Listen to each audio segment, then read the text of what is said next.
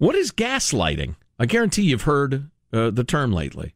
I hear it all the time. I just kind of pretend I know what it means, kind of. Yeah, and I kind of get that it's like misleading you or something. It's thrown around a lot from all quarters. It's become like you're a fascist. I've seen YouTube videos where guys do it. They appear to be high. It's just a more dramatic way to call someone a liar. Well, kind of, sort of. Yeah. Lighting their gas on fire. That's the YouTube videos I've seen. Yes, I've seen that too.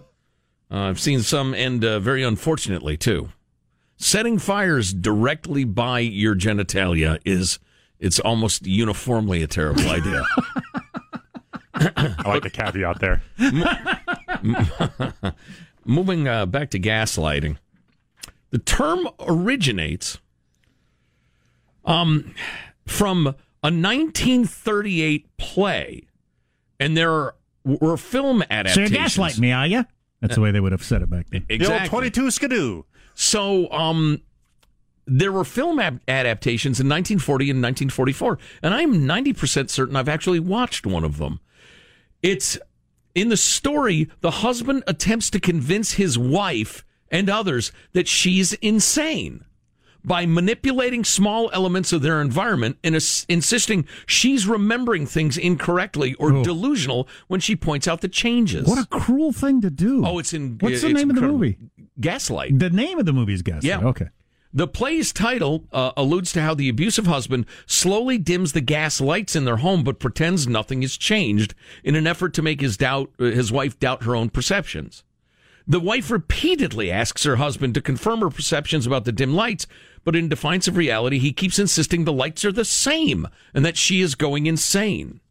We're living in a perpetual state of gaslighting. Reality that the media reports is at complete odds with what we see with our own eyes.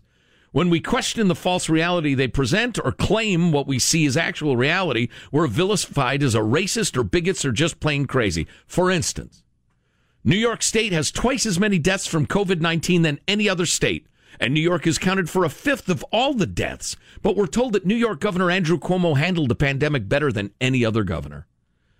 Et cetera, et cetera. Obviously, the CNN chyron comes up here. The guy standing in front of the burning building and saying, mostly peaceful protest. Fiery but peaceful protest. Right. That is one of the all-time most amazing things that's happened in media. Yes. And on the COVID thing, he said, so are we crazy? No, we're being gaslighted. And then to Jack's point, we see mobs of people looting, smashing windows, setting cars on fire, burning down buildings. And he leaves out trying to blind cops with lasers, throwing Molotov cocktails, the rest of it.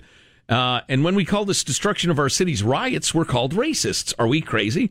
No, we're being gaslighted.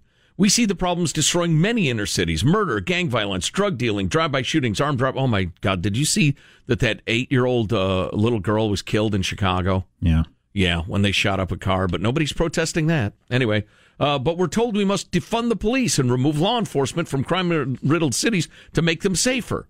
If we advocate for more policing in cities overrun by crime, we're accused of being white supremacists. Are we crazy? No, we're being gaslighted. The USA accepts more immigrants than any other country in the world. That's a good example. The vast majority of the immigrants are people of color, and these immigrants are enjoying freedom and economic opportunity not available to them in their country of origin. But we are told that the U.S. is the most racist and oppressive country on the planet, and if we disagree, we're called racist and xenophobic. Are we crazy? No, we're being gaslighted. What was the first part of that? America employs more... Accepts more immigrants than any other country in the world.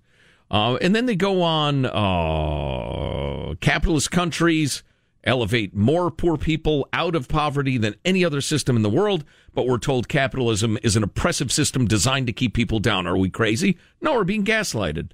Communist countries killed over 100 million people in the 20th century, et cetera, et cetera.